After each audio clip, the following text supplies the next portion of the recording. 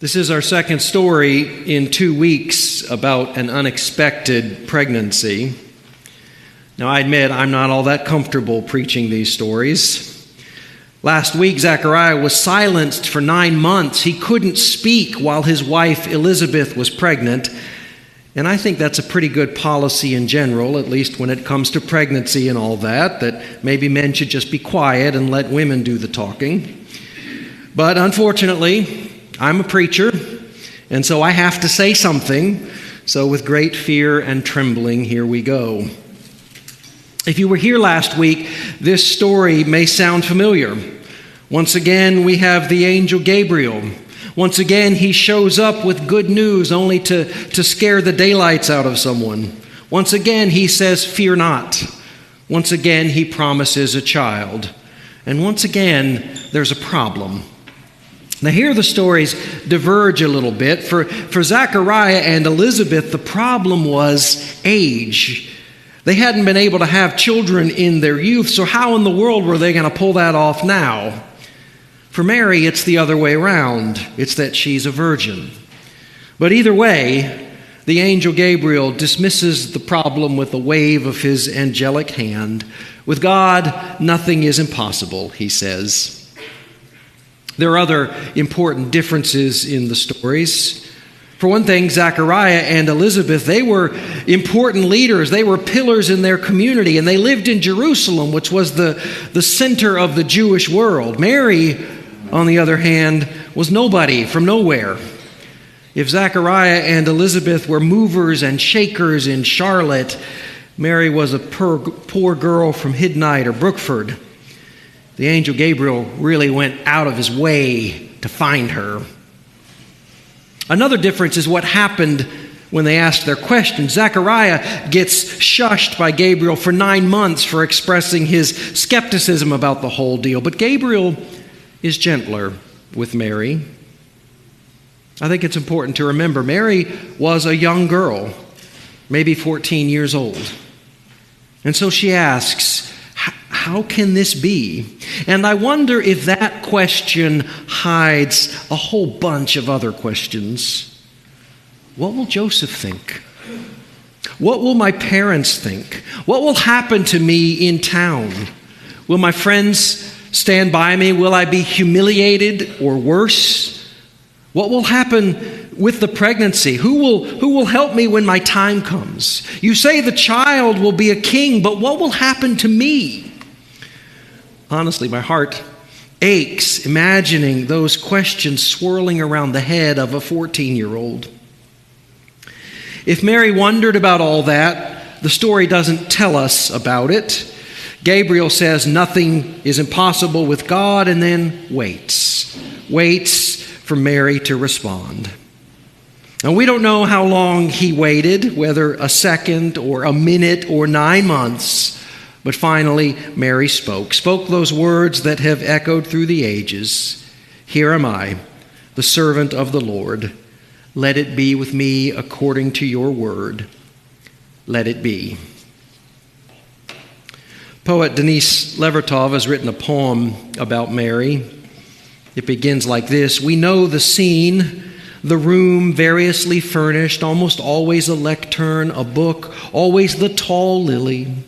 Arrived on solemn grandeur of great wings, the angelic ambassador, standing or hovering, whom she acknowledges a guest. We are told of meek obedience, but no one mentions courage. The engendering spirit did not enter her without consent. God waited. She was free to accept or to refuse, choice integral to humanness. Do you believe that? Was Mary free to choose? Could she have said no to the Annunciation? Maybe that's why Gabriel had to go all the way out to Nazareth to find someone to say yes. But the church has never really entertained that possibility, and the text doesn't leave a lot of room for choice. The angel Gabriel uses mostly imperatives with Mary. Do not be afraid. You will conceive and bear a son. You will name him Jesus. He will be great. He will be called Son of the Most High. The Lord God will give him the throne of David. He will reign over the house of Jacob forever. That is a lot of wills. There's not a lot of wiggle room there. There's a reason this is called the Annunciation, not the negotiation. So maybe Mary wasn't free in the sense that she could opt out. Maybe her part in this story was already written in the stars, but surely she was free in another sense. Free to choose how to respond to what's happening to her. You know, sometimes in life that's the only choice we get. We like to imagine we're free to make all our own choices, free to decide our own destinies, but sometimes life happens to us. And the only freedom we have is how we respond. An unexpected baby, a surprise diagnosis, a relationship heats up or grows cold, the 10-year plan falls to dust. Terrible and wonderful things happen with parents, with kids, with jobs, with the economy, and we don't always get a say in the matter.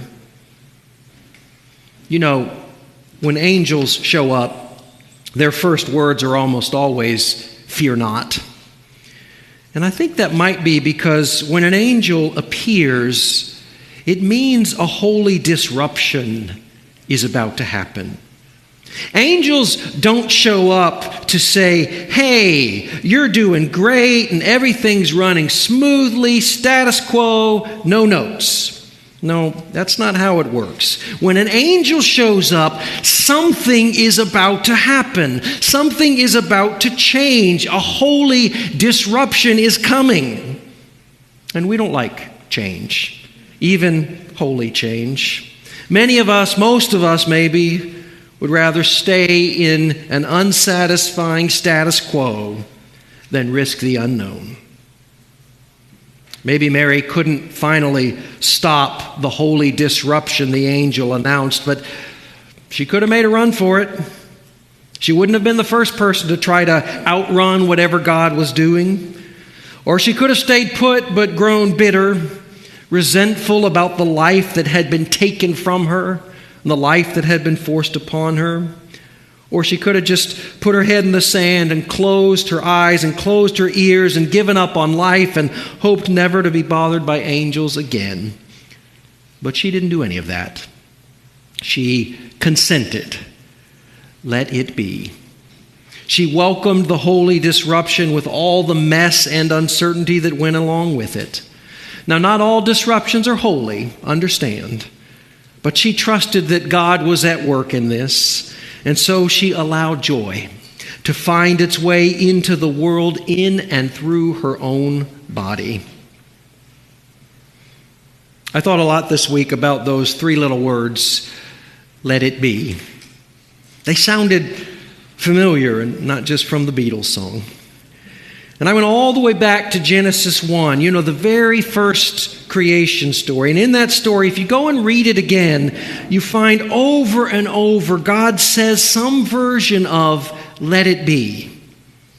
Let there be light. Let there be a dome. Let the waters be gathered. Let there be lights in the dome. Let the waters bring forth. Let the earth bring forth. Let us make humankind in our image. 7 times.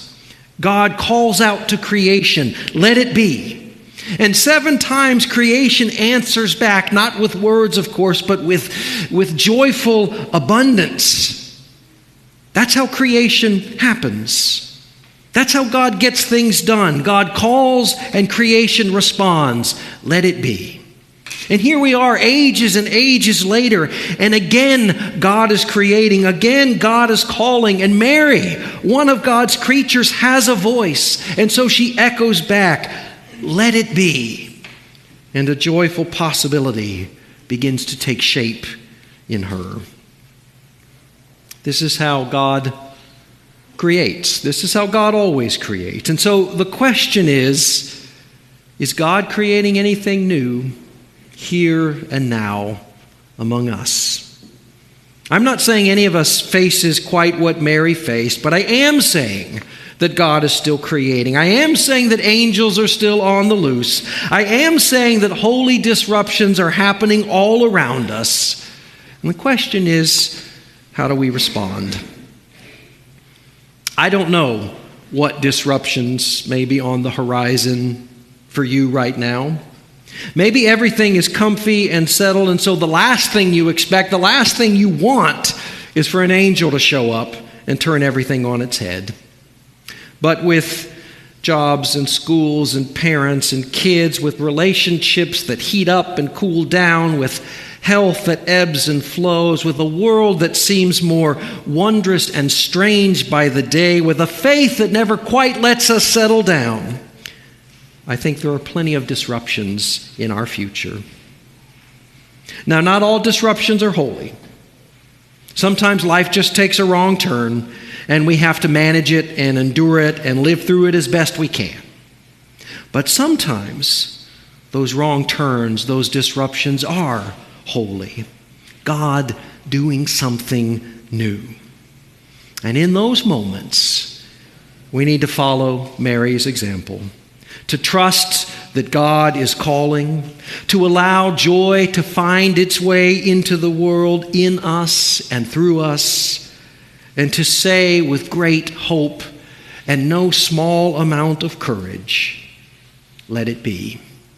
Let it be. Amen.